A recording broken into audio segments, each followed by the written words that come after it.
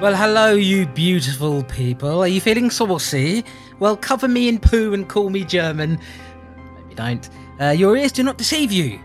We're back. Ooh, yes. Now, lots of things have happened since last we spoke, chief among them being that the Strange and Deadly Boys, and I'm one of them, Christopher Clayton. You'll hear from the other one in a short while, but he can bloody well wait.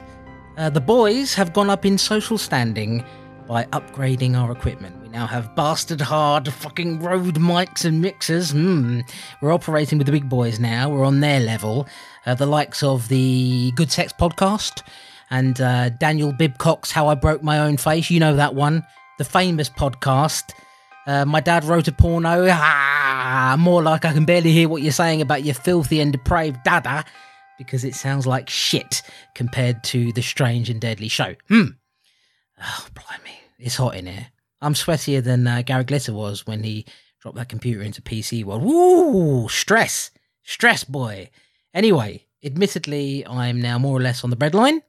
Since I bought this mixer, Tom had to pawn off his Rondo award that he got for having a sexy voice, I presume. The content doesn't match the reward, so we don't know how that was achieved. That much we know. So that's gone, so he could afford all this crap, but he's applying for another one this year. Why stop at one when you can have all the glory? What else is happening before we start the show? I don't know. I'm rambling, really. I'm pretty much on the verge of a heart attack, which is a kick in the dick. I'll be honest with you about that. I've started eating healthier. I'm losing weight. I'm still no closer to being a productive or timely podcaster, though. I'm a fucking disgrace, and I should be eradicated, and hopefully I will be. Tom, he's become all about that vegan lifestyle, that vegan life, where once he was, I mean, you know this about him, you've seen the pictures, he was quite beefy. He used to eat cutlets of raw meat.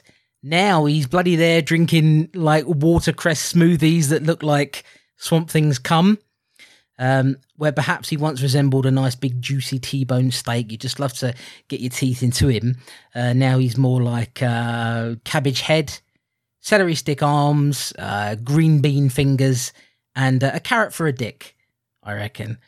Please welcome to the mic, the new expensive mic that we both now own that makes us better than most people, Mr. Tom Elliott. Let's get one thing straight, Chris. I'm still 100% beefcake, even if I'm not eating beefcake anymore. So thank you for that. I see you got all your little swears out, didn't you, in your little intro, because it's been a while, so you had to do that. But I will let you off because it's good to be back on the Strange and Deadly show.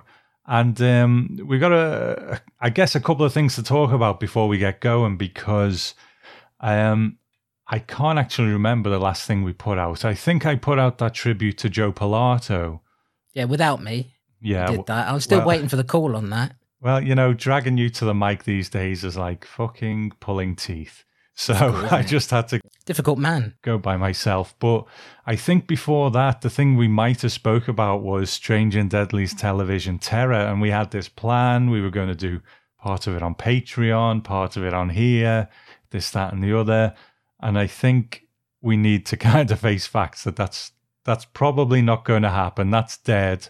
But we have another couple of things in mind, don't we? We won't say what that is, but the first order of business is finishing the list, isn't it? It is, although I think it's fair to say, Tom, based on my track record, anything that we start that involves me is probably not going to get finished. I've come to accept that now. Although we're going to give it a damn good go with the Strange and Deadly show, because yes, indeed, we are back for the foreseeable future. We're not sort of going to do an episode and then bugger off again for a while, hopefully. We've put our superhero podcast, Lost in the Omniverse, to bed for the time being. We are going to go back to it, but for now, we want to finish off the Section 3 list. You know, that what it was all about from the very beginning. What we want to actually do is finish up this Section 3 list because, look, we've dragged this thing out for a long time. And listen, I'll take 99% of the blame for that. Things aren't really going out, and it's because of me. And there are lots of different reasons for that. Some of them are unavoidable, some of them less unavoidable. But look, we're going to do the best that we can, and I'm certainly committed. Now that we've got all this brand new posh gear, Tom, I'm getting, I'm excited. I'm actually excited for the first time in a long time to be podcasting again. And we're going to try our best to finish the Strange and Deadly show, and then we'll figure out where we're going to go from there. Like Tom said, we're not going to tell you what that is just now, but I have sort of missed talking about these kinds of movies, Tom. You know, we've been kind of stuck in the comic book world for a while, and we really enjoy that, obviously. That's a big passion of ours, but it is nice to come back to the scuzzier side of life. It is. You know, this is part of who we are. This is part of us as movie fans. We've always been this way. I think this Section 3 list has been a bit of a slog because of the films that were on it, but sometimes it's been a joy as well. We found some things that we didn't know existed that have been good. Some has been just mind-numbingly bad, and there's been some old favourites on there as well. But you're right, I want to get back into horror a bit. You know, I've missed it, and that's where our plan for the Strange and Deadly show is headed. A bit more horror. We're not going to commit to any big lists anymore once we finish this one, because we'll just be setting ourselves up to fail. But we have maybe some ideas for smaller, concise things we can do that we'll get to. But you're right, I want to get back into the horror, the scuzzier side of things again. Because you are like a filthy, fucking depraved dude. People don't know that because they listen to the Twilight Zone podcast where you're like, ooh, hello, Chuck. Welcome to the Rod Serling show. And you're all nice and everything. But I know the truth about the things you get up to, buddy boy. And, you know, I remember just called a man who's, you know, a few years older than me, buddy boy. So that's an achievement in life, isn't it, Tom? What are you up to, by the way? You chewing on some basil or something? What's going on? No, just chilling, just sitting here listening to your lovely voice. Got a bowl of rabbit food near you? If I did, you would be wearing it. I certainly would. So, hey, listen, I love a cherry tomato as much as anybody. So, listen, I'm on your side, buddy. But like I was saying, you know, I've missed doing this sort of thing with you.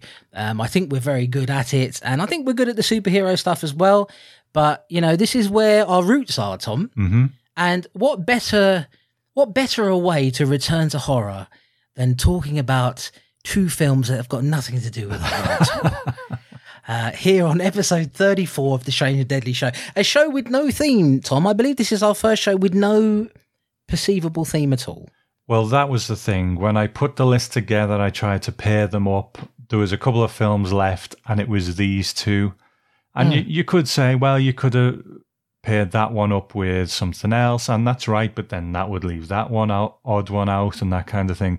So we were left with these two, and I'll be honest, man, and I'll get into it a bit more when we talk about the films themselves, but I'll be honest, I wasn't looking forward that much to talking about these ones, and I'll explain that when we get there.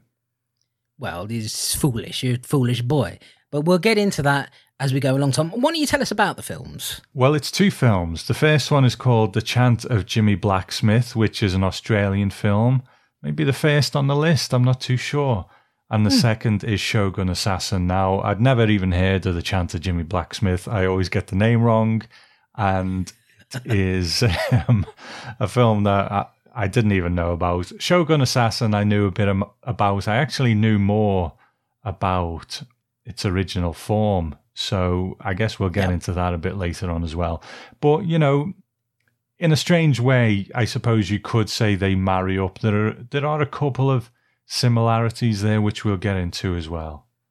Interesting. Okay. We'll definitely get into that. Now, The Chant of Jimmie Blacksmith, Tom, is an Australian film. That is what we're going to kick it off with. So I'm just going to get this out here and now. Struth Copper, put another shrimp on the barbie. Oh, blimey, there's... Oh, dear, I've gone Cockney, Tom. It's fallen apart already. There's a Sheila over there. Oh, blimey, what have you done with your roux? You schoolie? Is that enough? Spot on, mate. The Australian listeners will love that. We haven't got any Australian listeners, so I think we've only got about 6 listeners, and they all write in. All right, Tom, so enough of the tomfoolery that you brought to this. Why don't you tell us about The Chant of Jimmie Blacksmith? Okay, The Chant of Jimmie Blacksmith, released in 1978 and also known as The Crisis of Jimmie the Blacksmith, The Ballad of Jimmy Nail, The Crust of Bready the Loaf, The Booze of Jeremy the Drunkard, and The Butter of Churning Pastry. And these titles are not real, and they were invented by Christopher Clayton, and I'd only just read them right now, which is why I'm laughing.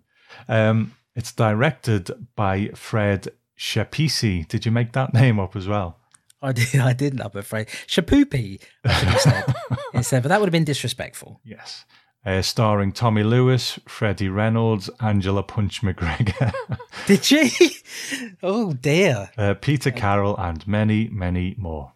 We should get McGregor's side of the story. Okay, I better not laugh now, because to be honest, it's not exactly that much of a funny film. You wouldn't play it at your birthday party, would you? But it goes like this.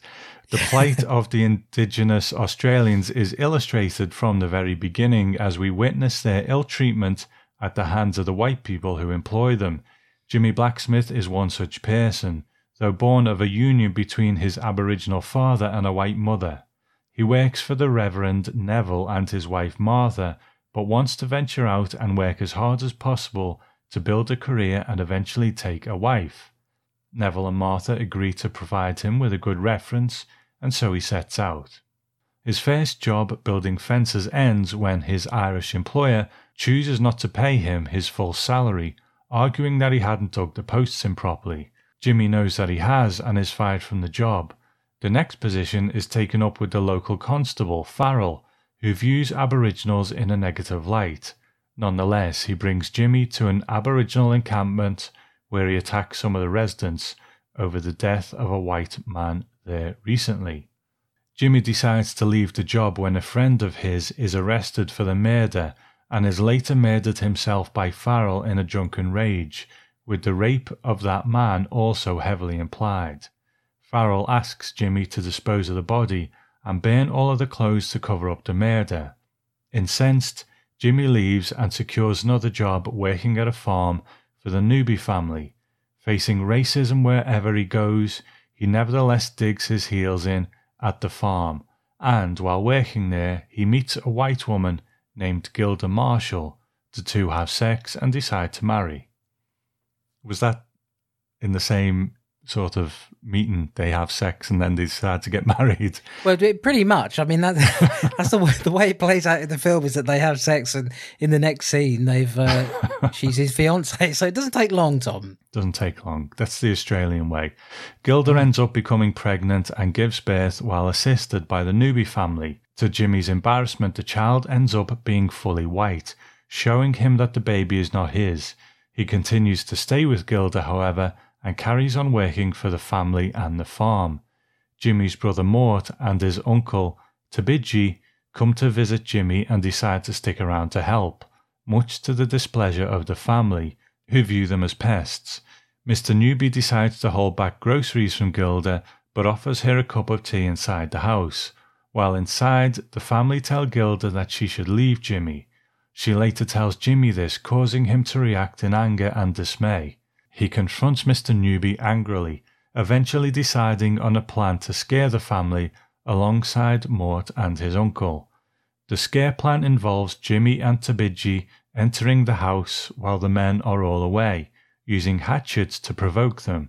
However, things quickly go awry when Jimmie begins butchering women. Tabidji reluctantly joins in. The two of them slaughter all but one young child in a cot, who Jimmie gives a fruitcake to before departing. Knowing that they will be wanted for the murders, Jimmie, Gilda, Mort and his uncle decide to go on the run. Shortly thereafter, Jimmie tells Gilda that she will be better off without him, and to take the baby and go to a public road so that she can be rescued. He declares that he has started a war. Tabidji stays behind and is later captured by the men, who are now on the hunt for the Aborigines who murdered the family. It falls to Jimmie and Mort to take to the road, with Jimmie in particular seeking revenge against everyone who ever did him wrong. You must promise to stay away from those drunken roustabouts. I promise. That crowd makes me feel sick, Mr. Neville. If you do fall in with them, they will certainly lead you astray. You will not be able to get a job. And if you do, you will not be able to keep it. I promise, Mr. Neville. I don't want to know him. You and Miss Neville have given me good education. Now I've got to start working. So as I can get some property, get some money. So I can get married to a nice girl. Respectable. A nice girl from a farm, of good stock. Then your children would be only quarter caste, and your grandchildren only 1/8 caste. Scarcely black at all. Okay, Chris, so the biceps of Johnny Muller, what do you think of this one? The guitar of Johnny Marr?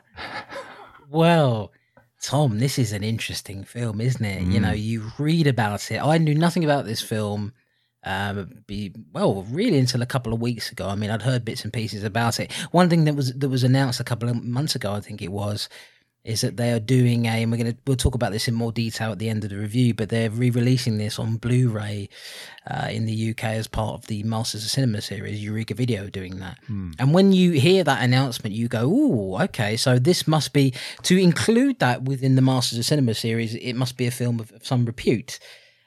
So it is interesting that it's somehow ended up on this dodgy list of ours that we're working through, this scummy list, that this film has somehow ended up on it. And when you look at this film, you look at the context of it, it's considered critically one of the best Australian films of all time.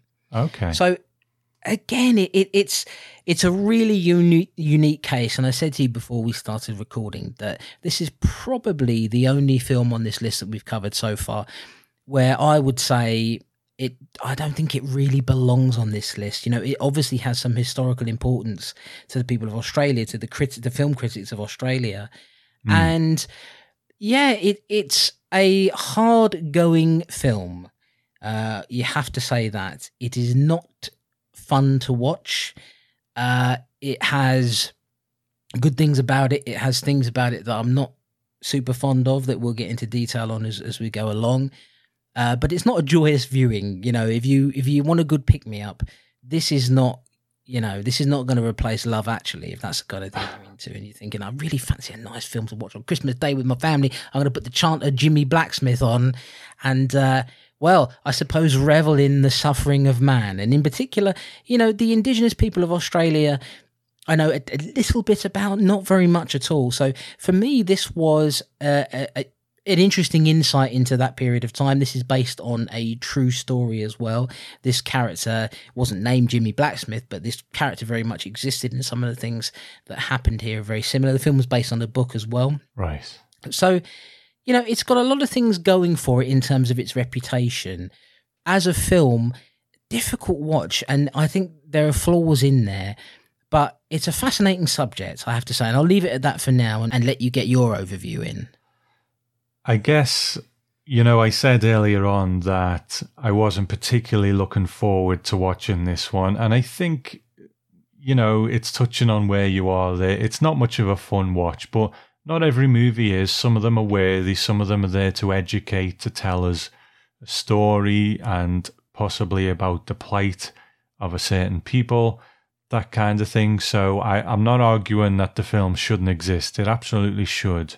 I think where we are in the world at the moment, you know, with a certain strand of person crawling out from their rocks and kind of spreading hate in the world, I suppose I don't particularly want to watch much stuff like this in my entertainment at the moment. You know, I'm a bit more about escapism. I'm not throwing Schindler's List on of a Saturday night and sitting and having a glass of wine. I'm throwing on, you know, The Avengers or something. That's kind of where my head is at. So that's why I wasn't particularly looking forward to watching this one. But that said, although I watched it sort of grudgingly, you know, it's an important film. It's a good film, and I can't take that away from it. It's just the timing of it just wasn't quite right for me. So I guess let's get into more of the detail of it.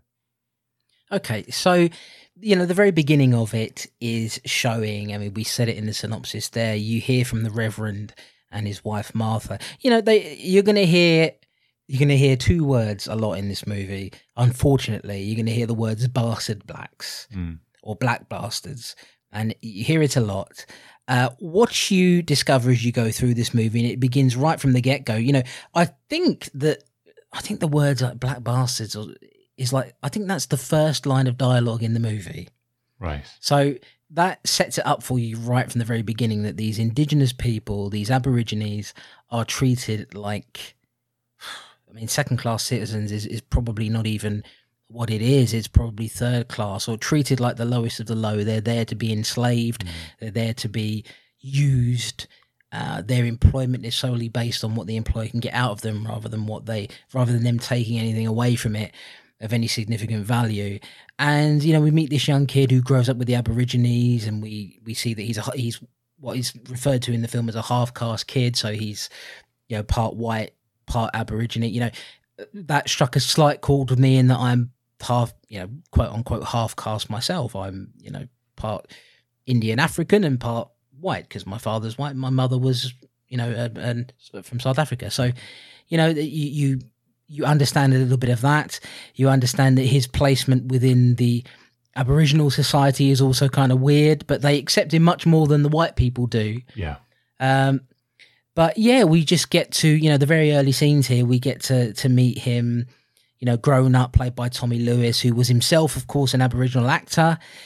Several of the people in here were real Indigenous people who were, within the acting profession.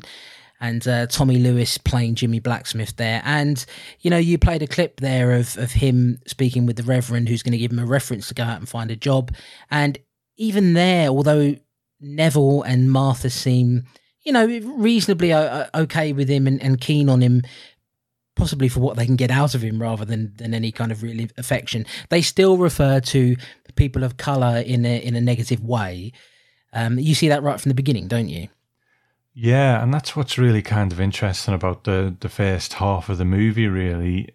Jimmie is such a bubbly character. He's really quite likeable in the first half, and he has a very sunny disposition, even though there is this sort of aspect of his relationship with all these white people, in that they will often throw out casual slurs against him or other Aboriginal people, but he just kind of brushes them off because, it's almost like he's aspiring to be like them. He wants that house and the family. If that's the price he has to pay for having to listen to these things, he just lets it slide off his shoulders and he goes along with his life, kind of thing.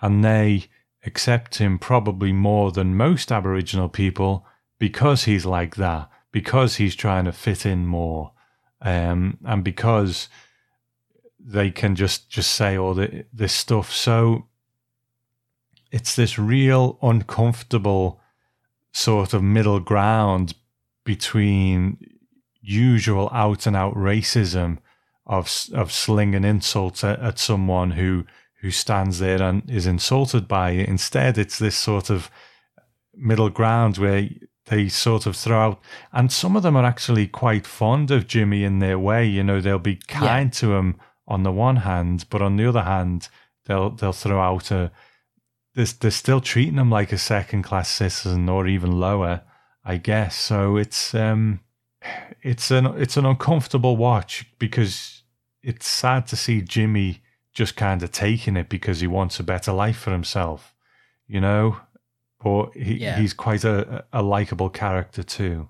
I think it's also uncomfortable because that these things really did happen. This is reflective of the way that, and, not just here in Australia, but of course we look at the slavery that went on in America, and we know that, this film, I suppose, draws parallels with another film like 12 Years a Slave, which is, it's about a period of time in history that I'm sure they would rather forget it and pretend that it didn't happen, but we've got to cover it because it's something that did happen, and this happened as well. And, a lot of the white people in this are quite brazen in the way that they treat these people. They're always calling him Jacko all the time. Jacko, there's a lot. Now, that's one thing about this movie that's a little bit difficult, is that if your ear isn't attuned to the lingo that they use, like some of the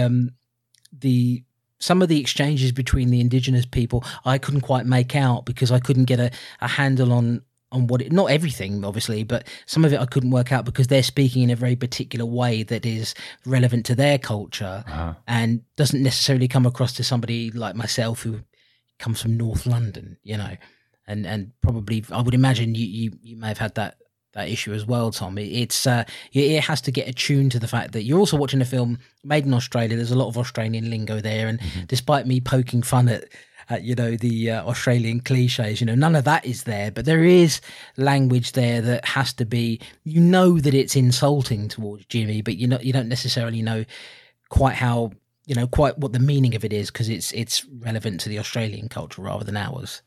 That's right. A bit of Australian slang and that kind of thing. And I think that's what we come across all the time. I mean, even when I went to America and lived in America for some time, there's the odd thing where people were scratching their heads, but vice versa, people would ask me, oh, do you want to do this, or do you want to eat this? And I'd be like, what are you talking about? So it always happens. But yeah, when you're really immersed in this historical Australian time, sometimes it can be a bit tricky. One of the interesting things as well is that Jimmie takes a wife. Did I miss something? Because I would imagine for a white woman to marry an Aboriginal man would be looked down on quite a bit. So was the point of this that she was pregnant, and she was sort of pregnant out of wedlock, and she was kind of damaged goods in their eyes in society, so they were like, well, we'll marry you up with him because at least you'll be married. You're only married to an Aborigine, but at least you'll be married to someone, and it'll still be shameful, but it's not as shameful as having a baby out of wedlock. Was that the point of it? I don't know. No, I mean, I'm being facetious, obviously, but I the truth is I really don't know, because one of the issues I have with this movie, and it clips it right into what you're saying there, is that this is a movie where a lot of things happen and there's not necessarily a lot of connective tissue between those things happening. So, Jimmie will be at one job and it'll go wrong and he'll storm off, and then he'll be at another job. Or, like take, for example, what happens when, I will get back around to what you're saying, Tom. Take, for example, the position he takes up with the constable. He spends a bit of time there. Things go down there. Some bad things happen. He burns the body and the clothes and everything. And then he's working at the farm. Yeah. And there's no sort of connective tissue between those things. And the same applies to him meeting this woman. This woman is having like a little bit of a, I was going to say diddle, but that's something else, isn't it? That's female masturbation. So I'm getting the know, as it were, understand the terms. Okay. She's having a little bit of a thing going on with the chef. And then Jimmie walks in, and it's funny because that character, when he sort of finds her around the back and everything, and they end up having sex, all she does for a good couple of minutes is just giggle. And I thought, have they really hired this woman just to come in and giggle? But no, they end up giving her lines. And as you say, it's never actually explained. This is the whole point that I'm getting to. It's never explained why she chooses to marry him. She becomes his fiance. He announces that later. Why the one night of sex wasn't enough to make that a reality. I don't know. Yeah, I do think one of the flaws of this movie is that it narratively is a little bit too quick in snapping us from thing to thing to thing to thing without really threading everything together properly, which is one of my problems with it. But nonetheless, somehow, Tom, they decide they're going to become married, and she is pregnant, and old Jimmie is happy. The thing is, you're absolutely right. The first half of this movie, Jimmie's a likable character. My God, is he a put upon man? It really. I mean, everybody treats him like shit, don't they? Everybody. Apart from this girl, really, almost everybody treats him as if he's beneath them, and. And this goes by the way, for the other Indigenous people in the movie as well. It's not just limited to him. But it is interesting that even though he wants to do good and he wants to work hard in his life, he will go as far as to work for the local constable, the guy named Farrell. And he does go to that camp, and he kind of aids in the attack, doesn't he? Which is something that would have been against his nature, but he's forced to do it as part of this drive to be a good employee, I suppose. Yeah. I guess the shine starts to come off Jimmie for the white folk, because his brother turns up and his uncle's around, and it's like they'll kind of tolerate Jimmie, but they don't want to tolerate more than Jimmie, if you like. Yeah. So the shine starts to come off him a bit.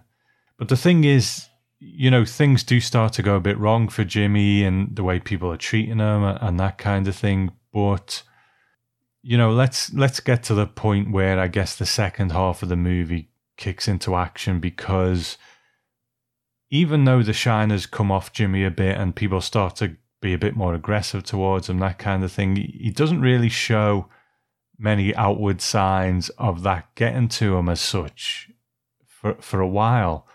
But then when it gets to breaking point where he can't get groceries to feed his kid, he just kind of snaps. But there doesn't seem to be much of a lead up. And I know the copy that we watched wasn't great, so unless there was some subtle face acting there that we missed, I just felt that, Jimmie goes round to the house of his employer while he is out, and he ends up, just massacring his wife and the kids and so on.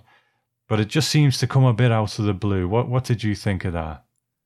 Well, first of all, you're right about the face acting aspect. There are parts of the video that we watched, there are parts of it that looked like Minecraft, like it was pixely. So, there are a few bits there that we couldn't quite get. Ironically, we, acquired that before the Blu-ray release was announced, so it's not out yet. Yeah. But, it is, what seems to set him off is when his wife comes back and says, well, look, they invited me in for tea and they told me I should leave you. Because you're no good and you're a savage and all this sort of stuff. And that really seems to set him off. He goes to confront the boys. He goes to confront I don't know why I did that. He goes to confront the boys at the farm. They're in the barn there doing something with a cow. We don't know, Tom. We really don't know what they're doing in there. Could be something nefarious. Perhaps he was right to have come in there and confronted them at that point. All I'm saying is it's possible there was some bestiality going on. We'll never know, Tom. I don't know which cut of the film we got. Perhaps that was left in. I'm not asking for it. I'm just saying that it's a possibility. He comes in there and he threatens Mr. Newby. Okay. And it's like, okay, well, we'll see how it goes. And then he creates the plan with Mort and his uncle to scare them. Now, this is the interesting thing. When he goes in there with the hatchet, it's not like it becomes like a bottle film where it's just him in a room with these people deciding, weighing up the pros and cons of murdering these people, because it's a fairly big decision to go from having done nothing like that in your life to suddenly taking somebody's life. That decision is made within about, 10 seconds, and he starts just axing people to death. And, Uncle Tabiji is in there as well, and he kind of reluctantly joins in. He says later on in the movie after he's caught that it's just, this is not verbatim, but he says, it's something that just happened in an instant. It wasn't something that they planned. It just happened. But this is the interesting thing. I suppose you could say that this kind of sets off the second half of the movie where he and his brother Mort become fugitives. And the question for me becomes, how much do you now sympathize with them? Because Jimmie and Mort, Mort seems like quite a good guy who doesn't really want trouble but is kind of roped into it by Jimmie. And Jimmie kind of changes really, where he's empowered by the fact that, as he says to Gilda, his wife, she's got the baby there, and he says to her, well, look, you'll be better off without me. And she goes off and, of course, is rescued. He says that, he's declaring war. And it very much becomes about Jimmie's mission with Mort along for the ride. But it's a difficult one, because you totally understand why he's fed up. He's been a downtrodden man for so many times, people treading on his neck all the time, people making fun of him, saying racist things, degrading him, making him feel less than a person. Yet he has gone in and murdered a family, young children, and is now on this, revenge trip where he's going to kill anybody who ever did him wrong. The question for me then became about how much I was willing to sympathise with him, and I found it quite difficult to like him anymore, while at the same time acknowledging the reason for his anger. I think I'm on the same page with that. My heart bleeds for poor Jimmie, who's put up with that all these years. But even if the film kind of, had an aspect to it where, he's trying to put on this face all the way through the first half, but you can see that whenever someone says something nasty to him or racist to him, there's a bit behind the eyes which is saying, oh God, here we go again. Yeah. But there just doesn't seem to be that, you know? So when he snaps, it's just like, hey, I just really enjoy killing people. And he just sort of really goes for it. And yeah, your sympathy for him kind of goes with that as well. So I must admit that the second half of the movie, you know, I enjoy a bit of violence, but this isn't usually the kind of violence that I'm into. It did kind of drag a bit for me, the second half. He's just sort of going around killing a lot of people and so on and so forth. And it just started to drag a bit for me. Yeah, for me, the best part of the movie is the first half, really, before he commits the murders. And then, because Jimmie changes into almost a completely different person. And like I say, he's empowered and we understand the reason for his anger. And I think anybody who's in that situation, anybody who's been accosted in that way, who's been, you know, racially insulted, been made to feel like less than dirt, is going to feel like they have an axe to grind. I'm not being literal when I say that, but that is what he did.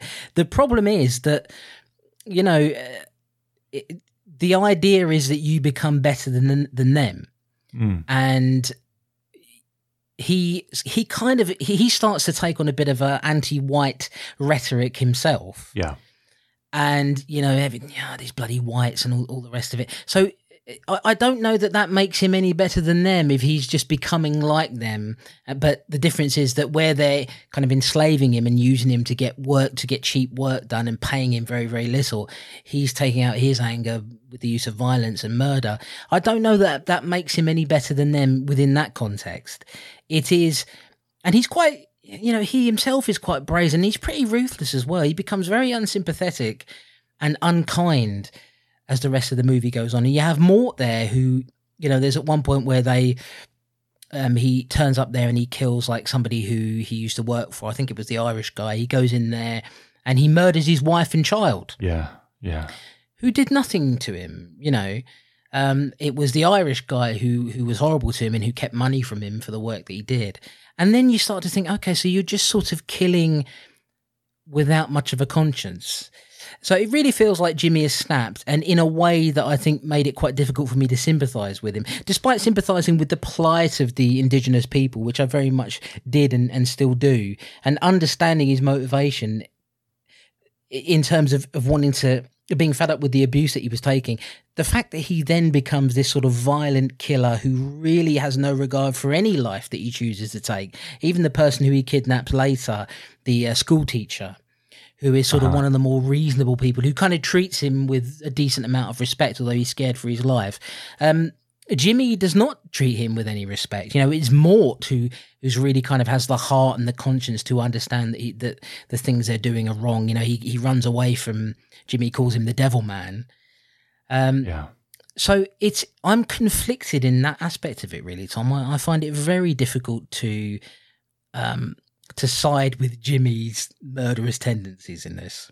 Yeah, I mean, the language I can completely understand. You know, if you are downtrodden and marginalized by a certain group of people, then I'm not saying it's right or whatever, but it's understandable that he's then going to be like white this, white that, you know, because all he's really known through his life is either insults or being treated as a second-class citizen, and then they're denying his child food and so on. So that aspect of it, I can understand, you know, that he's saying these things in anger. But you're right. Once he's just sort of killing indiscriminately, then all that sympathy goes out of the window, really.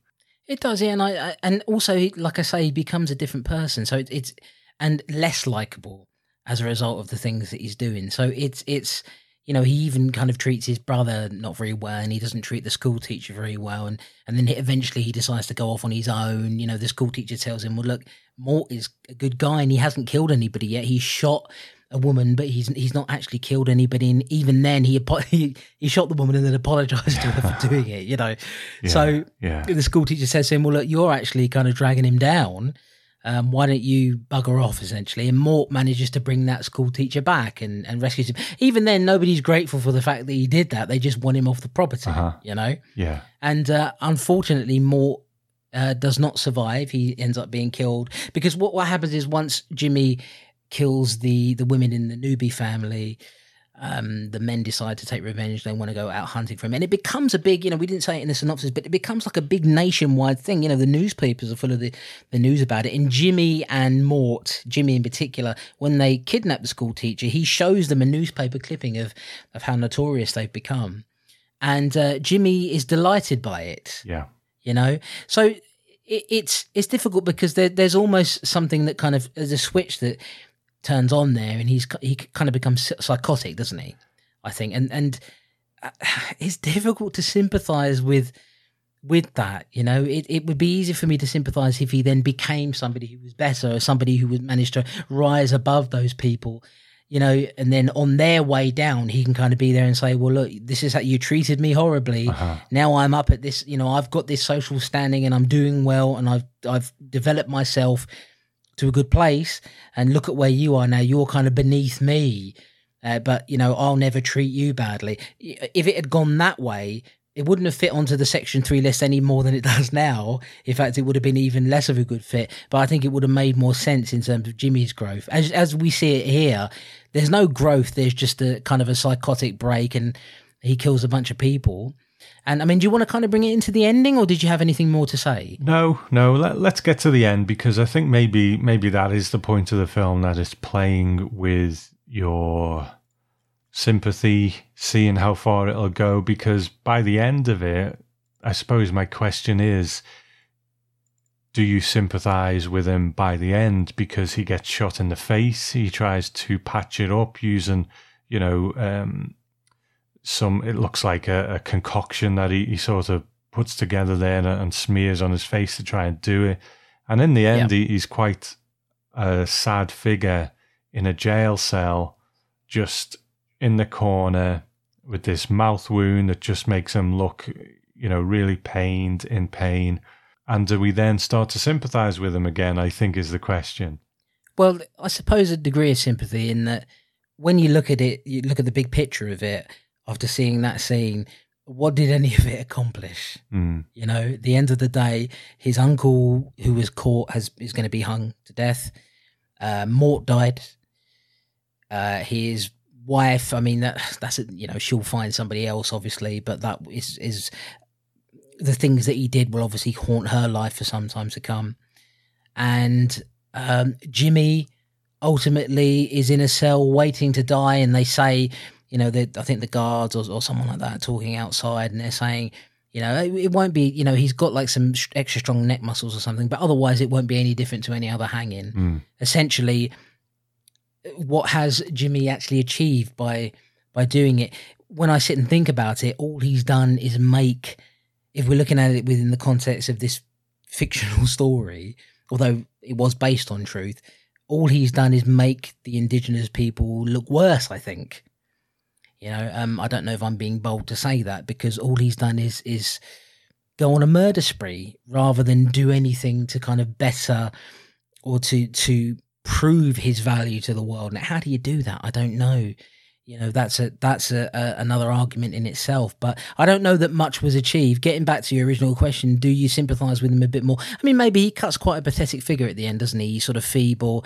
They blew off like a big chunk of his cheek, so he's got that padded out with, like you say, that concoction. And he looks like a very weak, fragile man who is due his death. And it ends in quite an abrupt, callous way, doesn't it? There's no happy ending to any of this. Yeah, I suppose I sympathise for the man he was. He was just a good guy, just trying to do the best in horrible circumstances.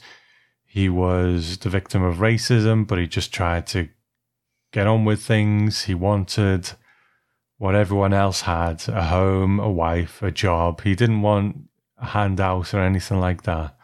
But no matter what he did, it would never be good enough. There was always going to be someone who just who put something too insurmountable in his way. So I do sympathise, for the man he was and what he became, but it doesn't really excuse what he did. But, I guess if I take away anything, it's the sort of the sliding sympathy of Jimmie Blacksmith, It's kind of what it comes down to. So have you got any last words before we talk about the release information? Yeah, I suppose I just wanted to say that, Tommy Lewis, I think, does a good job. He's an actor I was reading about. Unfortunately, passed away last year. Oh, man. Of a heart attack, I believe. But he worked with the Indigenous people a lot. He was an actor who worked a lot as well. I'm sure I recognise him from something. But, he, I think, did a good job in this. I think the acting generally is pretty decent in this. My biggest problem with this movie really is that the editing of it is a bit wild for me. In that it does go from thing to thing to thing, situation to situation to situation, without having much to back it up. It's like a Zack Snyder movie in that way, where it's like here's a scene, and now here's another scene, now here's another scene, and there's no setup to anything. That I found a bit problematic in this, But I liked it. I think it's a good movie. I don't know if I'd watch this again. I mean, that's a question I would ask you. Do you think could you ever see yourself watching this one again? I don't think so, no. And it's a good movie, absolutely, but I think especially where my head is at the moment, I'm more in that escapist mode, but yeah, I don't think I'd watch it again. Yeah, you're like watching Ted and Ted 2, aren't you? Like you're in that maybe not mindset, that escapist, watching Anchorman. No. But, it's... I think it's good. So I understand why it has so much cultural relevance and importance in Australia, for sure, even if it's a rough watch. I'll say that much for it. It's a rough watch, but a good watch, I think. Let's get to the release information on this. The film is being re-released on DVD and Blu-ray on the 26th of August 2019. That's only next month, by the date of this recording, by Eureka Video in the UK as part of their Masters of Cinema series. Now, Eureka Video are putting out some damn good stuff at the moment. A lot of good kung fu, martial arts, samurai stuff, Shambara movies. So... Eureka doing some good work there. This release will come with 2 versions of the film, the Australian and international versions. I don't know which one we saw, Tom. I think the Australian one is longer, so we probably saw the Australian, because this film is 5 minutes shy of 2 hours. It's a little bit too long, I think. It could have done with a bit of trimming, I think. Those 2 versions, fully restored, an audio commentary, essay booklet, and several features. Our American friends can also enjoy a similar release on the 17th of September this year from Kino Classics, which also has the 2 cuts of the movie plus a smattering of extras, though not as many as the Eureka release. So, if the sound of this film appeals to you, if you saw a copy of it on VHS or something many years ago, you've seen like a Minecraft potato level quality stream of it, and you're thinking, hey, I'd like I'd like a proper release of this that's fully remastered in HD and all the rest of it. This new release sounds like it's going to be for you. Definitely an interesting film that I think deserves its good critical reception. Why on earth it's on this list, I can only assume because of the murders, and even then the murders are not particularly graphic. So it's one of those bizarre things about Section 3, isn't it, where you look at it and you go, I don't know what you saw in this that was offensive to you. Perhaps you find Aboriginal people offensive. I don't know what the reason was, but whatever reason, it's there. But it doesn't belong there, in my opinion. I think it deserves a better critical airing than that. Yeah, absolutely. So why don't you give us a bit of information about the second film, Chris? Oh, well, digga.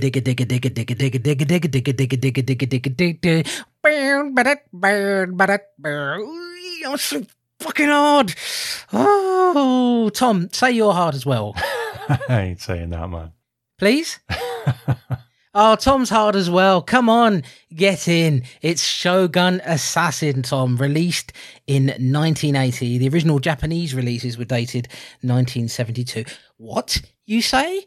What are you talking about? How can it be released in 1980 and 1972 as well? Shut up! Tell you about it in a minute. God.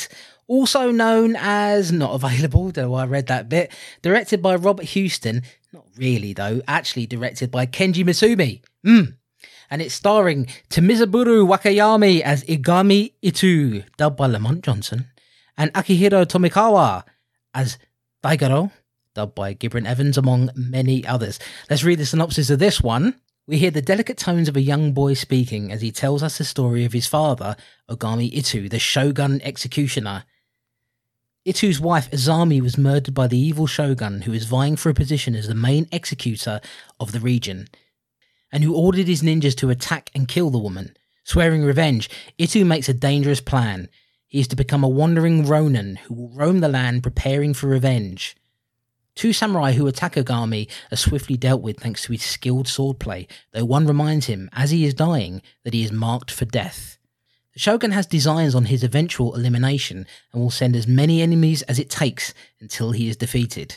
We learn that Ogami has also taken Daigoro with him, carrying him in his deadly baby cart. Although designed to carry Daigoro, the cart is actually filled with secret deadly weapons that the child himself can help to activate in order to defeat their enemies. We also learn that Ogami gave Daigoro a choice. He offered a sword and a ball to the child. If he moved towards the ball, he would be given a merciful death and allowed to join his mother in heaven. If he moved towards the sword, he would become part of his father's journey, walking the path to hell. Daigoro chooses the sword. Every road is a deadly one for the duo, as samurai and paid assassins come from every direction. However, each one falls at the sword of Ogami, whose expertise and skill is virtually unmatched. The Shogun soon orders the Supreme Ninja and her band of female fighters to take out Ogami. Along the way, Ogami decides to take on jobs for other people, acting very much as a Ronin for hire. It provides them with money and sometimes shelter and food. The Supreme Ninja's fighters attack Ogami, but are no match for him. Neither is the Supreme Ninja herself, who flees after being defeated. Ogami accepts a job to kill the brother of the Shogun, who is being protected by the three skillful Masters of Death. A plan is concocted by Lord Kurogawa to bring in Ogami by going after the affections of his son. He uses the Supreme Ninja to do so. While sheltering, Daigoro hears the voice of a young woman and follows it. He is kidnapped by Kurogawa and the Supreme Ninja, although Ogami finds him and kills Kurogawa, leaving the Supreme Ninja unharmed. They later board a ship to keep an eye on the Masters of Death, who recognise him but do not attack. The ship is later set aflame, and Ogami manages to escape with his son and the Supreme Ninja. The three later hole up in a house and share their body warmth. The Supreme Ninja realises that she cannot kill Ogami or his son, and is left to report the news to the Shogun, who will request her seppuku, suicide. The fight is soon brought to the sand dunes, where Ogami and Daigoro prepare for an all-out assault against the Shogun's men as they work towards killing off the Masters of Death and assassinating the Shogun's brother. Daigoro, I have decided to escape. To defy the Shogun. Today I will begin walking the road to hell, but you will choose your own path.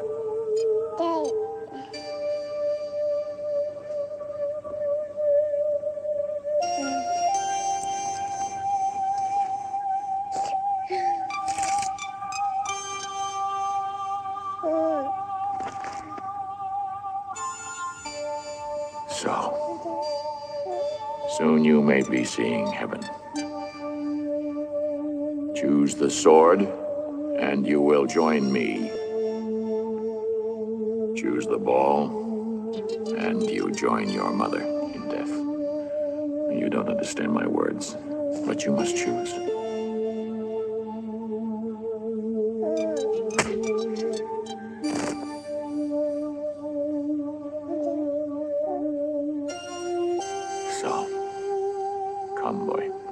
Choose life or death.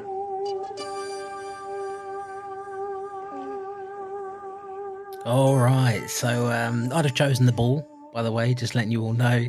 Don't fancy a sword, really. I like balls. That's what I have to say about that. So you've heard that clip there. Now, Tommy Elliott. Hey, Tom Elliott. Now, let's give some context, of course. Now, this film in itself deserves some context, but I think before we get really stuck into that, the context of the film itself, because I would like to hear your sort of quote-unquote virgin overview of it before we get into all that kind of stuff. My context is that, and Tom knows this very well, and everybody knows this, that I'm a huge fan of Asian cinema, martial arts movie, Chanbara. A film like this, which is a Jidaigeki film, which is aka a film set in a specific a historical period of time. In this case, it's the Edo era. So I'm a big fan of these kind of movies, samurai movies, all sorts of different things like that. Anything Asian, really, I'm a big fan of. So for me, I know, Shogun Assassin is probably the film, next to some of the classic horror films that we've covered, like Dawn of the Dead, Friday the 13th, those sort of films. This is probably the film I know the best. So, it's pressure going into it from old Thomas, because he's come into it. Now, to give him some context, and you can give this yourself as well, Tom, this is not usually your kind of thing. So I have to know that going in, that, I don't know what you think of this movie. So let's get that now, and then we'll give some context to the movie itself and what it's comprised of, because all is not quite what it appears to be. Tom, let's get your overview of it. As a general overview of Shogun Assassin, what you're saying? It's interesting that, when we think about Grindhouse, the movies that we've been exposed to, we think of horror, we think of exploitation, and it's sometimes easy to forget that martial arts movies were a big part of it as well. It wasn't just about the horror movies. So, it's important that we kind of acknowledge that. Now, that being said, martial arts movies have never been my thing.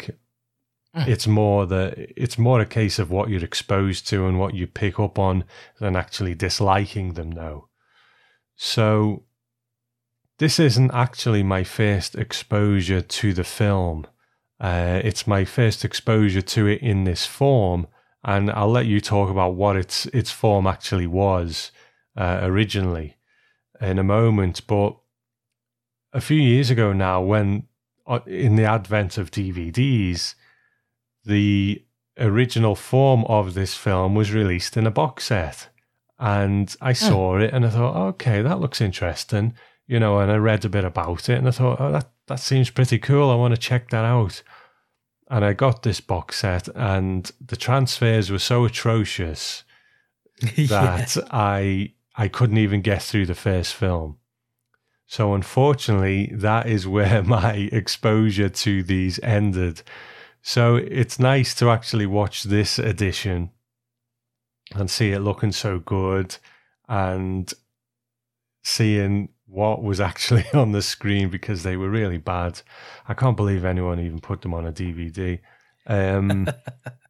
But yeah, there's a little sort of gripe I have with it, which we'll get to in a bit. But, considering this is part of that Grindhouse experience, imagine being back in those days and you going and watching all these violent, bloody films, all these grungy American horrors, the rural horrors and so on. Yes, they were wonderfully violent, but none of them had the class of something like this, the choreography, just the direction, the composition of some of these shots. There's some really beautiful stuff here that is so streets ahead of anything else that you would be watching in the Grindhouse. You know what I mean? This is actually artfully done, and I really dig the movie, to be honest. And what it came from, I'll let you explain in a moment, but it has spurred me on to want to watch that now, and go and check that out, find out how I can do that. So yeah, it was a positive experience for me. We'll get into it a bit more, but that's where I'm at right now. What about you? Oh, Tom. Oh, my little Tom. You've completely justified why I masturbate to your photo every night. Well, if there's no I'd have said it was a piece of shit, to be honest. You should have said something different, shouldn't you? You've got yourself in, you bang out of order, Tom. You bang out of order. The thing is, I wanted to give you that time to say all that, because I didn't know you were going to say that, but I wanted to give you that time because it would have been very easy for me as a big fan and having unfortunately having an encyclopedic knowledge of these sorts of things. these sorts of movies, it would be very easy for me to go, wait a minute, Tom, let me explain the entire context of this whole thing so that you can't get a word in edgeways about any of this stuff, and you have, you can't say this negative thing about it because it's this, and this. I didn't want to do that. I wanted you to have a very pure kind of view of it from the very beginning. To give this film that context, as you were saying, and as I was saying earlier, Shogun Assassin is actually an American edit of the first two Lone Wolf and Cub films. So Lone Wolf and Cub was the box set that you picked up. Yeah. And was that by Anime Ego, I believe, put that out? Possibly. And I'm not even sure it had all of the Lone Wolf and Cub films. It had at least three, but it was a while ago now. Because I've got a box set that's got all of them in it, and the transfers are bad. I mean, at night, you can't see anything. Yeah. Like, it's really bad, really, really bad. So, yeah, this is an American edit of the first two Lone Wolf and Cub films. Now, those films were originally based on a manga series that was released in Japan in the early 1970s. All original 6 of the Lone Wolf and Cub films were actually released within a 2-year span, 1972 to 1974. And what happened was that the American actor Robert Hewson, he was known chiefly for his acting work as Bobby in the first two The Hills Have Eyes movies. Now, I can't remember who Bobby was, but God forbid we upset that one guy who's really upset with us. You don't know who Bobby is? You don't bloody know who... What, you know about samurai movies, but you don't know about Bobby? We'd be in terrible trouble. He'd insult my mental health again, Tom. It'd be terrible. He'd get right to my core, he would, and stab at me with a dagger, he would. But this actor, Robert Hewson, he sought to acquire the rights to the original movie series. He succeeded in doing so. And then he worked alongside his production partner, David Wiseman. The two worked on a re-edit of the first two Lone Wolf and Cub movies. And what they did was they took 12 minutes of footage from the first film, which is called Sword of Vengeance, and the rest of the movie is from the second Lone Wolf and Cub movie, which is Baby Cart at the River Styx. Wow. And then they added in, so there's very little of the first movie that's actually in Shogun Assassin, because a lot of the first movie is, build up for the development of the Ogami Itsu character. And I guess I can explain more, because we haven't even got into the plot yet, Tom. No. So we'll get to that in a minute, and then we can kind of go into some of the stuff that's missing from that. They added English dubbing, and the Daigoro character was given some actual presence as a narrator, because in the Lone Wolf and Cub movies, Daigoro doesn't speak at all. So it's one of those things where, and it's happened quite a few times, unfortunately, the American film companies get hold of something and they think American audiences are not going to understand this, so we need to add in these things to contextualize everything for you. But using him as a narrator, they explain elements of the plot that were cut from the original, they weren't brought over from the original movies. This re-edit was then given a brand new score by Mark Lindsay. Artwork done by Jim Evans, whose son Gibran Evans actually voices Daigoro. It's quite funny, really, to think that, this artist who works on, because the artwork for Shogun Assassin is great. There's some really great artwork that was done by Jim Evans. Please look it up online if you've not seen it. And it's just funny to think that, he was like, yeah, sure, my son will just voice this son of a killer who goes around. It won't be a problem at all. And of course, that became iconic in itself. Hewson and Wiseman's re-edits, it emphasizes the bloody violence more. It cuts some of the historical and political elements of those two Lone Wolf and Cub movies. The producers felt that they would be less relevant or understandable to an American audience. They struck a deal with Roger Corman's New World Pictures Company to distribute the film. It became an instant hit, as you say, in grindhouses. Imagine seeing this in a scuzzy cinema on the big screen. It must have seemed, to people who weren't exposed to Asian cinema, it must have seemed like something out of this world, like something not of this earth. Yeah. Lone Wolf and Cub was also later made into a television series in Japan in the 70s, which is a good television series. It follows the manga, I think, a bit more closely than this. Again, they did another one in the early 90s. And interestingly, in 2012, director Justin Lin, who helmed several of the Fast and Furious movies, as well as the most recent Star Trek film, was announced as the director of an American remake of Lone Wolf and Cub, with the film's producer Stephen Paul acquiring the rights in 2016. So that's potentially something that's on the cards, but who knows? The remake of The Warriors has been in development hell for years, so it may not be something that even happens. Interestingly enough, I think you could probably see like Quentin Tarantino doing like a remake of this, couldn't you? And he was probably somebody who was, I don't know for sure, but it was probably somebody who was just going gaga about this movie when it came out. Okay, so let's get into the plot of it then, Tom. We can kind of discuss things as we go. So, the opening narration by Gibran Evans, what it serves to do is cut away some of the quote-unquote fat that's in the original, where we actually learn a lot more about Ogami's job as the executioner. We learn why he's become a disgraced executioner. That is not explained within Shogun Assassin. So instead, they very quickly move through the events here at the very beginning, where we learn that Ogami Itu, his wife, is murdered. Daigo's mother is murdered, and Ogami Itu he decides to pursue an act of vengeance, a plan of vengeance. And, Itu's a patient man. So, if you're looking at the Lone Wolf and Cub series, it does take him 6 movies before he gets close to, taking out vengeance on the Shogun. In this movie, he's called the Shogun. In the Lone Wolf and Cub, he's called Retsudo. And he essentially, in the original movies, he sets up the murder of his army, and there's more to the reason why he's after Itu than what we see in Shogun Assassin. Shogun Assassin is not necessarily that interested in explaining that, but we get those early scenes there, Tom, and I want to come to you now, where we see the murder of the wife, and then we get introduced to we get a scene of Itu with the baby cart and Daigo, and how they use the baby cart as a weapon within itself. What did you think of that? Could you imagine someone doing something like this now?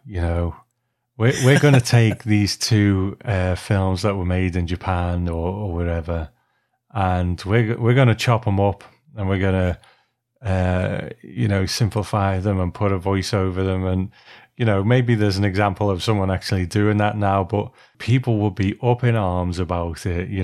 People really get angry at Western remakes and that kind of thing. So to chop a movie up and splice it together into one, man, people would get annoyed. Well, I just wanted to interject. In recent history, it happened with the horror film The Descent, where you remember when they released it in America, they chopped the ending off of it, so that because there are 2 endings on sorry, spoilers, by the way. There are 2 endings on The Descent where it looks like the woman has gotten out, and then she's getting away in a car, and then actually it flashes back and you realise that no, she's stuck in the cave, presumably forever, although they changed her fate in the sequel. In the American ending, they cut off the bit at the end where she's stuck in the cave, so it just looks like she got out at the end, and it's, hey, happy time, she got away from the evil creatures that are down in the hole. So things like that still happen, unfortunately. Even if you look at remakes like remake of that great horror film, French horror film Martyrs, the American remake of Martyrs is like ends happily. Like it's like there's no nastiness at the end of it. It's not quite the same thing, but I can even think of now. This wasn't a pair of scissors wasn't taken to this in quite the same way. But when they released the martial arts film The Raid in America, well, they had a completely different soundtrack on it. They had a soundtrack that was done by one of the guys from Linkin Park in it. So to give it a different feel that the music would perhaps resonate better with a Western audience. So, these things still happen, but on this scale, actually taking 2 movies that were made in the early 70s and saying, no, I'm going to splice them together. I'm going to cut out all the stuff that I think is fat and waste and just give you the violence that you want primarily. It's a pretty bold move. It is. And I mean, I take on board what you're saying about those things, but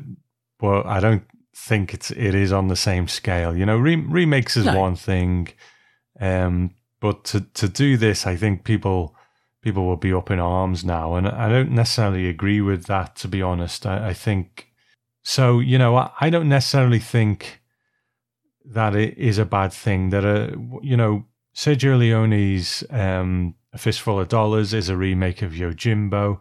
There's films made in other countries that are remakes of American films as well. It's a two-way street, and while I agree with the fact that, yes, there's nothing wrong with these films in their original state. They should be shown, blah, blah, blah. I do think a lot of the time there's a lot of posturing on the part of the people who are making these arguments, as if to say, look at me, look how much I love this foreign movie. It's more about them than it is the product itself. But that's a different argument. I'm going to get myself into hot water in a minute. But yeah, I think 10 minutes ago I asked you what you thought of the baby car. Oh yeah, the knives on the cart are really cool. It's unique, isn't it? Yeah, to be honest, the kid who does the voice, I think, knowingly or unknowingly, I really like what he did. There's a sort of sadness to him. There's a slight tinge of sadness to the story he's telling. That I really like, and I do wonder how much of that was intended, or is it just a kid put in front of these lines saying, right, read this, and that's just the way he talked. I don't know, but you can project sometimes onto things, and I think in the context of the movie that is quite a sadness to him that I really liked. So I really like the kid's voice in it. I think the kid does really well in that. Interestingly enough, as an adult, he ended up doing a commentary track, audio commentary track for it. So he's always been a big fan of his work in the movie. I think the kid does a good job. It is, I'm not one of those posturing people. I try not to be. It's a strange thing because you can liken what's done here a little bit to what the studio forced Harrison Ford to do on the theatrical cut of Blade Runner, where they had him put a narration over the top of it, in order to explain it, because the studio felt that the film wasn't understandable. It didn't have enough clarity to it. People wouldn't get the plot. A similar thing happened with the film Dark City, where because the producers felt that the movie would not be relatable to a theatrical audience, they basically gave away the ending of the movie at the beginning of the movie. So the narration itself, I really enjoy it, and I really enjoy the vibe of the movie in general. The narration does essentially simplify things for people who the producers felt weren't smart enough to get it. The narration is also there, of course, because they've cut so much of the plot out in order to fulfill their specific vision. So it is a weird thing that Shogun Assassin is a byproduct of somebody's original vision, then taken and cut to pieces and kind of restitched back together as part of somebody else's vision. So I've always been a little bit conflicted about that aspect of it. This isn't the vision of the original director Kenji Mizumi. This is the vision of Robert Houston. Yeah. Taking bits of his work and simplifying it down, but the concept of the character is so cool. Yeah, it's such an iconic image to see this man, this samurai, this wandering Ronin, cloaked in black with that sword, pushing the baby cart along the road with this little kid inside, living what I think has to be quite a difficult life, Tom, which is always having to look over his shoulder. He can never truly feel safe. At the same time, you're made aware very, very quickly, really, by that initial opening sequence where he's pushing the baby cart along, and then you see some violence that happens there, that Ogami Ito ain't nobody to fuck with. Absolutely. And so it's almost like they need to be looking over their shoulder for him, because he's not looking for them, they're looking for him. But yet when they find him, they're as good as dead anyway. Yeah. So he is like an overpowered character, I suppose a little bit like, Bruce Lee in the Bruce Lee movies, where Bruce Lee is just practically, like, now and again he lets somebody get a kick in or something, but for the most part he's going to demolish people. Ito is the same way, and I really enjoy it, because the first time I ever saw anything from the Lone Wolf and Cub movies was on a clip show on TV many years ago, when I was a young'un, that would show clips from the Lone Wolf and Cub movies, and I would think, what a fascinating concept. This looks so cool. How do I get it? Unfortunately, very, very difficult to acquire at that time, until Vipco came along, the famous Vipco, Tom. It was a UK-based video label who capitalised on, censored films and films that were banned, and, they put their famous video artwork and DVD artwork of it, saying this film's been banned, this film's, extreme violence and all the rest of it. So very, very appealing to a guy like me, and I ended up getting it on DVD. And there's so much about this that's iconic. I'd like to talk to you. We'll sort of move through the plot as we go, because a lot of this movie, there is a plot there, obviously, but a lot of this movie is about violence. It plays to me like a computer game, to be honest. You know what I mean? It's just like who's coming up next. Yeah, I mean, again, some of that is because of the editing that's been done to this to make it, this is very much, okay, we're going to pull out some of the political stuff. We're going to pull out some of the details of the lives of the Shogun and the executioner and Itu's early life. Some of the stuff where he stops and there's more, there's a lot more flesh on the bones of the Lone Wolf and Cub movies than there is in this. This one is, as you say, computer game, go through a level, meet some bad guys, kill bad guys, here comes a boss. Yeah. Kill the boss, here's the next level, and it's been designed in that way, I think, to be that way. I'd like to talk to you about the music, because the music in this movie is not from the original, not from the Lone Wolf and Cub movies. It was made for the Shogun Assassin re-edit, and the music was... They stole it from Firecracker, didn't they, and put it in this. Oh, dear. There you go. You see?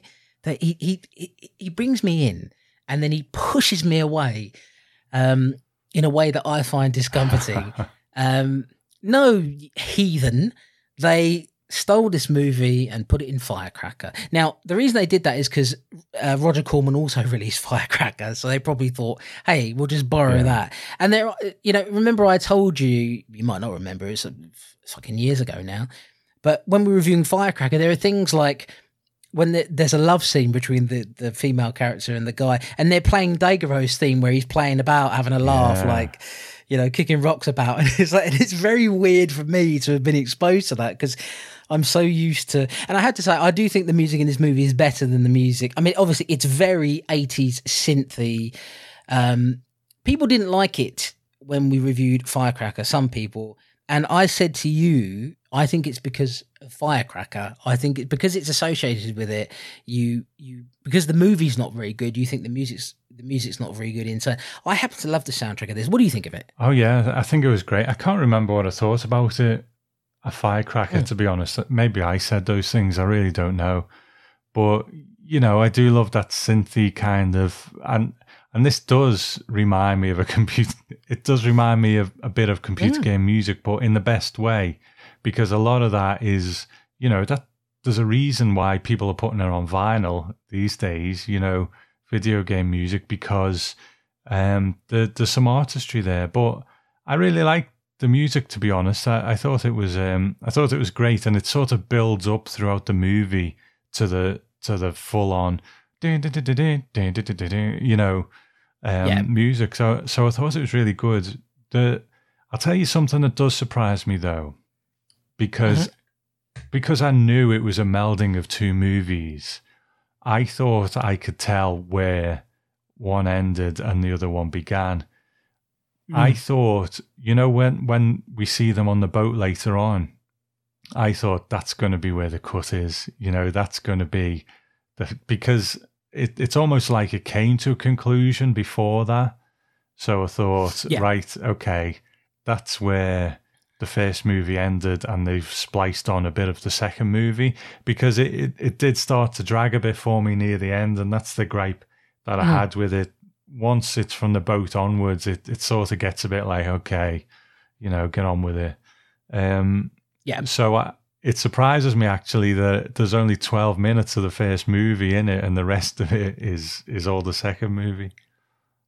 Yeah, I mean, I suppose they take, a lot of the plot stuff from the first movie, and then from the second movie, a lot of the violence, and some violence from the first movie as well. I mean, I personally don't find much of it a drag. I mean, I do agree that after the boat sequence happens, and then there's a long sequence where Itu and the Supreme Ninja and Daigoro, they're in a room, they get naked, and Itu pulls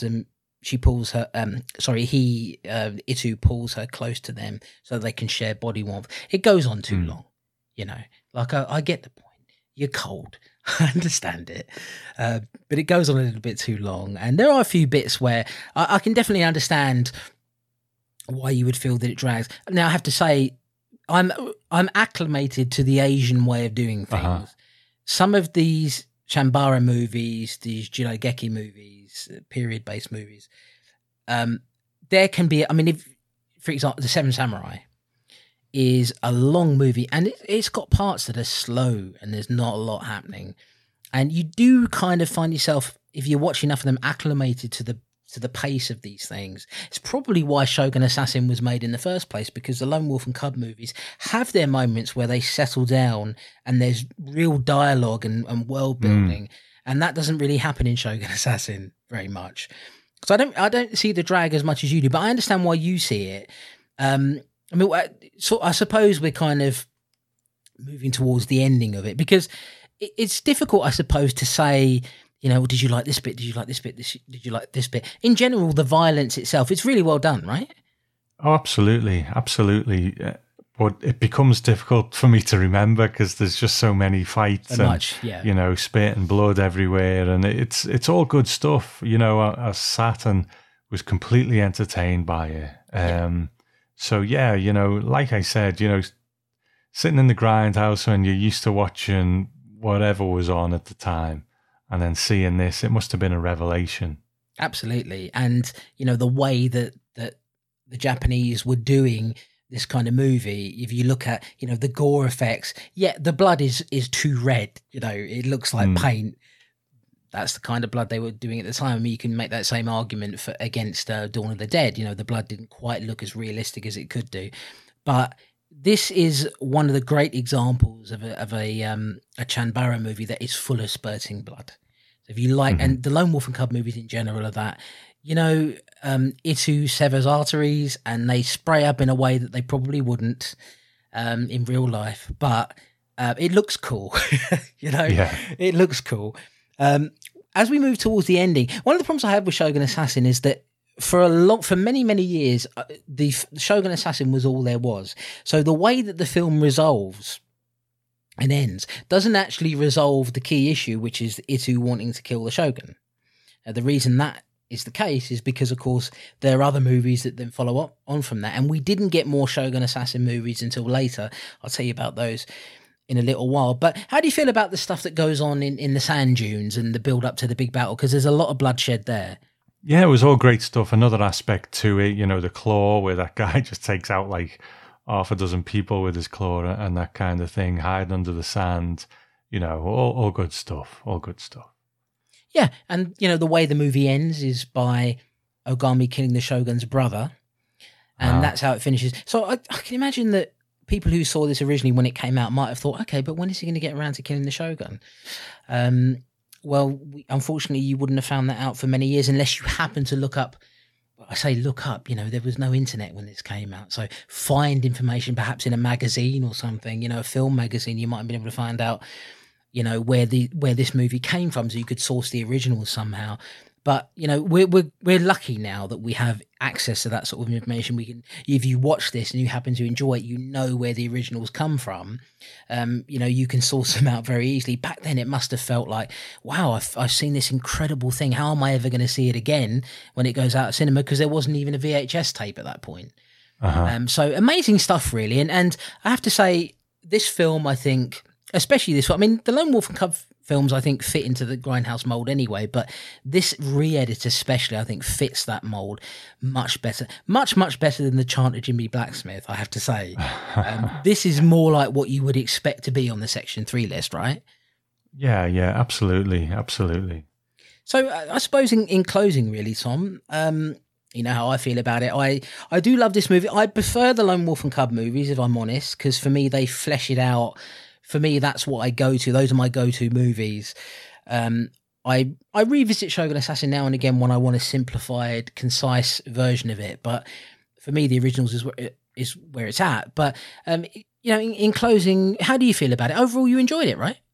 Absolutely. You know, and I'm kind of glad that the two things exist. You know, I don't know whether purists like one more than the other. I suppose you are a purist, but I don't think you have that aspect to you where you you would discount something like this, because obviously you like it too. But I would really like to watch those movies, you know, if there's a reasonably priced Blu-ray release. I think Criterion did them in the US. Then I would certainly check it out. But I also like that this one exists, you know, the one where you can just throw it on, have a beer, and just sit and just enjoy the violence of it. You don't need all the world building. You can just enjoy a nice bloody spectacle. So that's great. But so it's got me on 2 counts, really. I want to check out those original movies, but I like that this one exists too. Awesome. Well, I'm really, really happy about that, Tom. I was a bit worried I was going to have to come down hard on you like a ton of bricks. But no, you've pleased me. And I'm really glad that you got to see in it what I think a lot of people see. It's just good, splashy entertainment, really. And sometimes you need that, I think. Yeah. Let me tell you how you can get this film, Tom. Eureka Entertainment did release Shogun Assassin fully remastered on Blu-ray in the UK by itself in 2011. This release features 2 commentary tracks, a video interview with Samuel L. Jackson talking about the movie, plus other extra tidbits. However, the best version of the film to acquire is as part of the Lone Wolf and Cub collection from Criterion, who released brand new remasters of all the Lone Wolf and Cub films, as well as Shogun Assassin in 2017. The Shogun Assassin remaster is, I believe, the one from the Eureka release and is included as an extra on the final disc. Now, they did do a UK release of this set as well. I have it up there. So if you want it in the UK, you can get it. Last time I checked on Amazon, I think it was about £40. All 6 films, loads of extras, booklets, and you get Shogun Assassin thrown in as an extra as well. Criterion also released this same set, as Tom was saying, in America for our friends over there. There's also a Shogun Assassin box set released in America. This is a Blu-ray box set that contains Shogun Assassin plus the other Lone Wolf films dubbed into English and given new titles. All films after Shogun Assassin are largely left untouched aside from English dubbing. So what they ended up doing years later is releasing the Lone Wolf and Cub movies. They never actually released the full version of the first or second movie. What they did was they had Shogun Assassin be the first and second Lone Wolf movies together, and then they did the third Lone Wolf movie as Shogun Assassin 2, the fourth Lone Wolf movie as Shogun Assassin 3, and so on. Right. Okay. So yeah. So if you happen to have seen only the Shogun Assassin series, you've not actually seen the full version of either Lone Wolf 1 or Lone Wolf 2. You've seen bits and pieces of it. So Lone Wolf and Cub, I think, is the set to get. But check out Shogun Assassin. You know, you can see it practically. It's a shame that it's not streaming at the moment, Tom, because I know you were looking for a stream of it originally. Because I think it'd be a great film to, you know, pop it on Amazon Video Prime or even Netflix. I think it would be more at home on Prime Video. You know, it should be more accessible to people. But yeah, I'm a big fan of all that, and I'm going to shut up now. Good. Well, I'm glad I got introduced to it, and I've got a bit of catching up to do, I think. So shall we see what other people think and get to some feedback?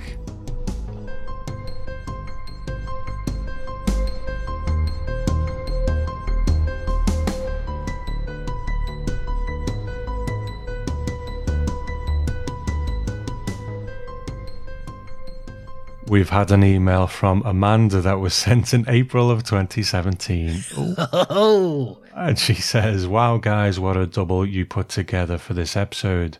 I'm not sure I'm remembering this correctly, but isn't it right that you put these movies together because they were 2 films you didn't know how to pair up?" Yes. They work together in a strangely symbiotic way, mostly in terms of revenge leading to unrepentant violence. Of course, it was a lot lighter in Shogun Assassin, but I think the 2 worked together rather well. Jimmie Blacksmith was freaking amazing. I had no prior knowledge of the film and had assumed it fell into that very tenuous Indian exploitation subgenre that movies like Ghost Dance and Fleshburn sit so well in. You were going to say that, weren't you, Chris? I was, yeah. Ghost Dance and Flashdance, my favourites of the Indian thing. It is, of course, nothing like that. And it was a real difficult watch in so many ways, but in the right ways too. I guess what looms largest for me is that Jimmie Blacksmith is incredibly sympathetic in the first half, superior to some of his bosses, because he can read and is just a good person, but obviously troubled by trying to do right by the white standards of what that right thing may be. Even if it means diluting his blackness by having children with a white woman, as he's advised to do early on, then he kills people that you never think are going to be the victims. It's so upsetting. Teenage girls, little kids, older women, and their deaths are brutal. So the question is, do we feel for Jimmie, or do we start to fall into that he's just a savage kind of thinking, which the white characters attest to? And this is where I think the audience falls somewhere in between. Jimmie's rage is so scary, but it's delicately handled by introducing us to the legacy of bigotry he has to endure, and the film carefully gives him a humanness, for lack of a better word, so that he never becomes a monster. It's so complicated, and I love that. I also really loved his brother Mort, and it was sad to see the actor Freddie Reynolds did not make another film. He reminded me a touch of Lenny Henry, and I wished they had made a buddy cop movie together. Wow, okay. Alas, at least I have Jimmie. I think I can see why this film upset censors, but it's definitely one of the few films on the Section 3 list that I would declare as a legitimate work of art, with the last horror film following close behind. Haha, just kidding. As for Shogun, this was my first watch, and I found it a little confusing. I will say the soundtrack was boss, and I think it's important to have badass guys with dad bods. It's subversive. Overall, I enjoyed it, but I can't say it's something I'd watch again. That ninja lady who jumped out of her dress and ran backwards was awesome though. I could watch that part all day. Also, we watched it on an old VHS tape with the pan and scan, which is the only way to watch these movies for me. And apparently before Shogun was recorded on it, someone had recorded a Jackie Chan movie called My Lucky Stars, so we watched the second half of that after Shogun ended. Sammo Hung is also a badass with a dad bod. That was our theme for the evening. Hope you are well. Looking forward to the episode. And that's from Amanda. Thank you, Amanda.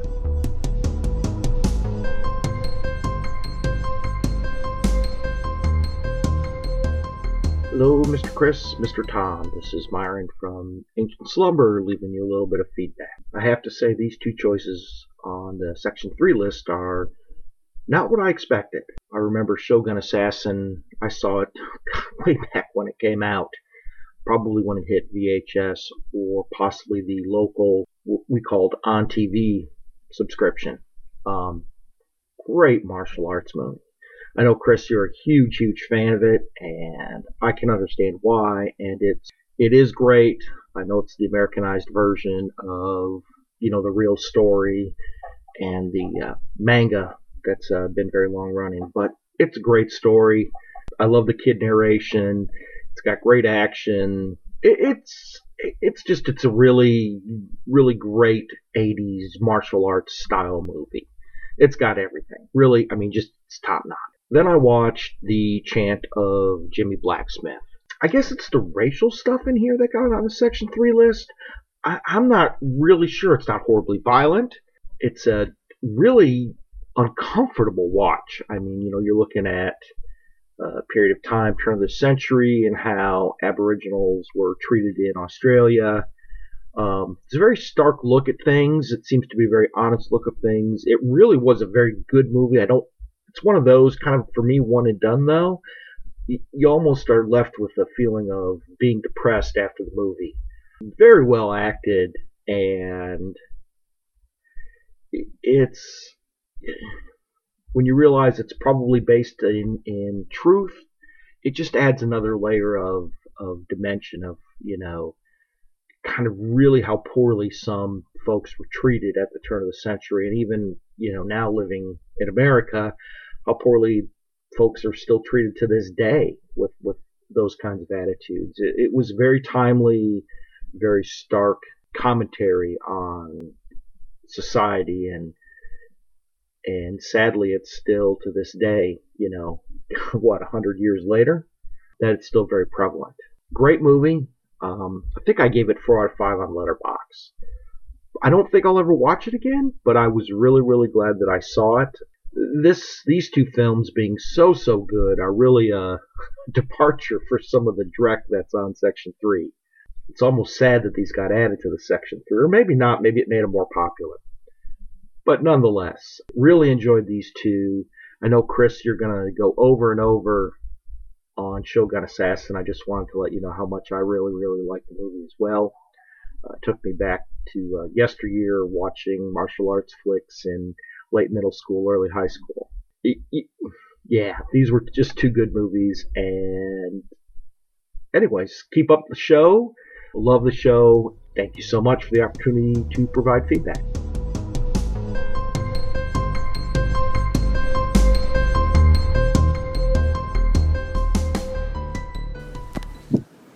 Howdy again, fellas. Mighty good to hear from you once more. It's me, Andy Roberts, and I'll start with Shogun Assassin. As I'm sure you know, this movie's a re-edit of the first films in the Lone Wolf and Cub series, with a simplified plot to enhance the violence and the scenes of action. It's hugely enjoyable and full of gory arterial sprayings, heads split in twain, and limbs being lopped off left, right and centre. Japanese samurai movies in general have this similar attitude to the depictions of gore, almost like Zatoichi. In this film, I believe it's to mimic the style of the manga origins. It's a fairly cheesy affair too, with some of the most insane, over-the-top dialogue you could imagine, although the lip-syncing is noticeably decent in comparison. Standout oddities are the Supreme Ninja's maniacal laugh, the Shogun's bristling angry performance, and the bladed perambulator, of course. The gore scenes, as well as the slightly rapey scene where Lone Wolf undresses the Supreme Ninja, likely got the film on Section 3. It's commonly mistaken as a full video nasty, though. The film is just that damn memorable. On to the next one, The Chant of Jimmie Blacksmith, which is a very different animal. It tells the true story concerning the integration of Australian Aborigines by white colonists. The white characters spew truly revolting epithets and attitudes to Jimmy and his ilk, resulting in some pretty uncomfortable scenes. Our protagonist also tries to do the right thing every time, and is met with the brazen hypocrisy of the whites.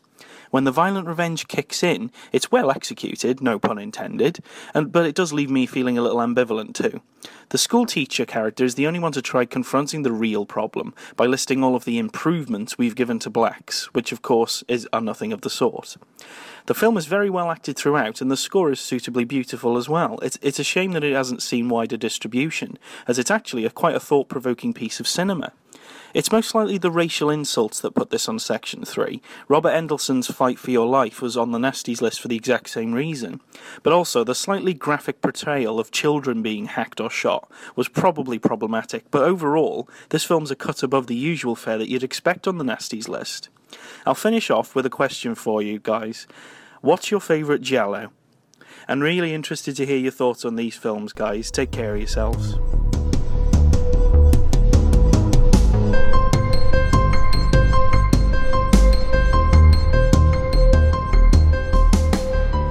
So there we go. That was a bit of feedback from the archives there. They probably forgot that they even sent them. But Andy, thanks very much, guys, to Amanda, Myron and Andy for sending that in. Andy posed us a little question there, Chris. Do you want to quickly go first on that one?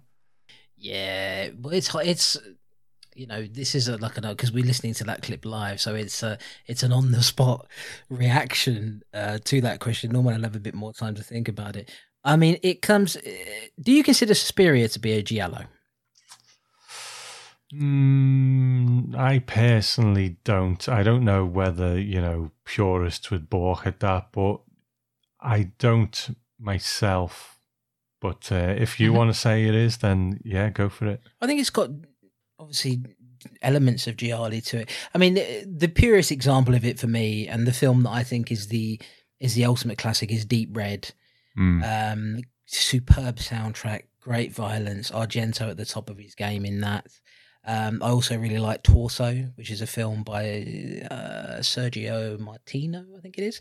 I really like that. There's quite a few that I really like Opera, which is a Dario Argento film as well. But I'll go for, just to nail it down to one, I'll go for Deep Red. Yeah, I wish I could pull out some little kooky obscurity and say, oh, look at this, or something like that. But I have to go with the obvious, and I'm going to say Deep Red as well. I first saw that at a cinema screening, and I was just completely bewitched by it ever since. And then, we've had some great releases of it over the years. So I have to go with that. I wish I was a bit less predictable, but what can you do? Thanks for your question, Andy. Yeah, if we had more time to think about it, we probably could have pulled out a few that are quite obscure. But to me, Deep Red is it's the iconic one. You know, his execution of the story, his execution of the murders, the violence, the way that the camera, everything is just expertly done, I think. And funny fact about Deep Red, because obviously we now, when the film came out originally, of course, it was in cinemas. There was no such thing as a home release. If you got the Blu-ray version of it now, if you pause it near the beginning of the movie, where your man there is walking through the house, if you actually pause it at the bit where he goes past the mirror, you can actually see the killer within the first 5 minutes of the movie. So you can, hey, if you want to spoil it for yourself, if you've not seen it, you can do that. But yeah. Okay, well, I guess that's all from us, isn't it? And usually at this point we would say what was coming up next, but I think we are a little unprepared. It was a case of, listen, we need to get the Strange and Deadly show going again. Let's just do these two movies. And like I said, they were a bit of a sticking point for me, these ones. Thankfully, it's turned out to be a good experience in the case of Shogun Assassin. And a worthy experience in the case of Jimmie Blacksmith. So, but I'm glad they're done, and I want to get to a bit of splatter, a bit of exploitation, whatever the list has for us next. I'll be happy to go to it, but we need to check out what that is, and then and that will be on the next show, and we're trying to hopefully do that quite soon, aren't we? Yeah, and I just want to say that it's very likely that we'll announce what the films are going to be and what the theme will be for the next episode 35. So if you're wondering about that, we'll probably announce it before we release the episode. So don't you worry. This has been fun, Tom, to come back to the scuzzy side of things. We've been on the flying about the Marvel Cinematic Universe for a while on Lost in the Omniverse, and it's nice to be home, I think. It is. I think we're probably at our most relaxed in this one because, you know, we try and keep it PG and Lost in the Omniverse, but I can never trust you to do that. And you're always trying to be on your best behaviour as well. Come on, Tom. I think the Strange and Deadly show is our kind of spiritual home, isn't it? Yeah, I'm dangerously unreliable, and I don't want to be, and I will get better. And I apologise. I'm sorry. It's okay. And, so what are you going to do now, Tom? Are you going to pop off and nibble on some broccoli? What's the rest of what does the rest of your night entail? Probably just that, Chris. You know, break out the broccoli, and I will be happy. Brilliant. I'm going to go away and chew on a big fucking fried chicken drumstick because I'm a big fatty. So we'll see you later, folks. Thanks for listening. Goodbye for now. I'm Christopher Clayton. And I'm Tom Elliott. What a mess of an ending. Goodbye, everybody. Bye.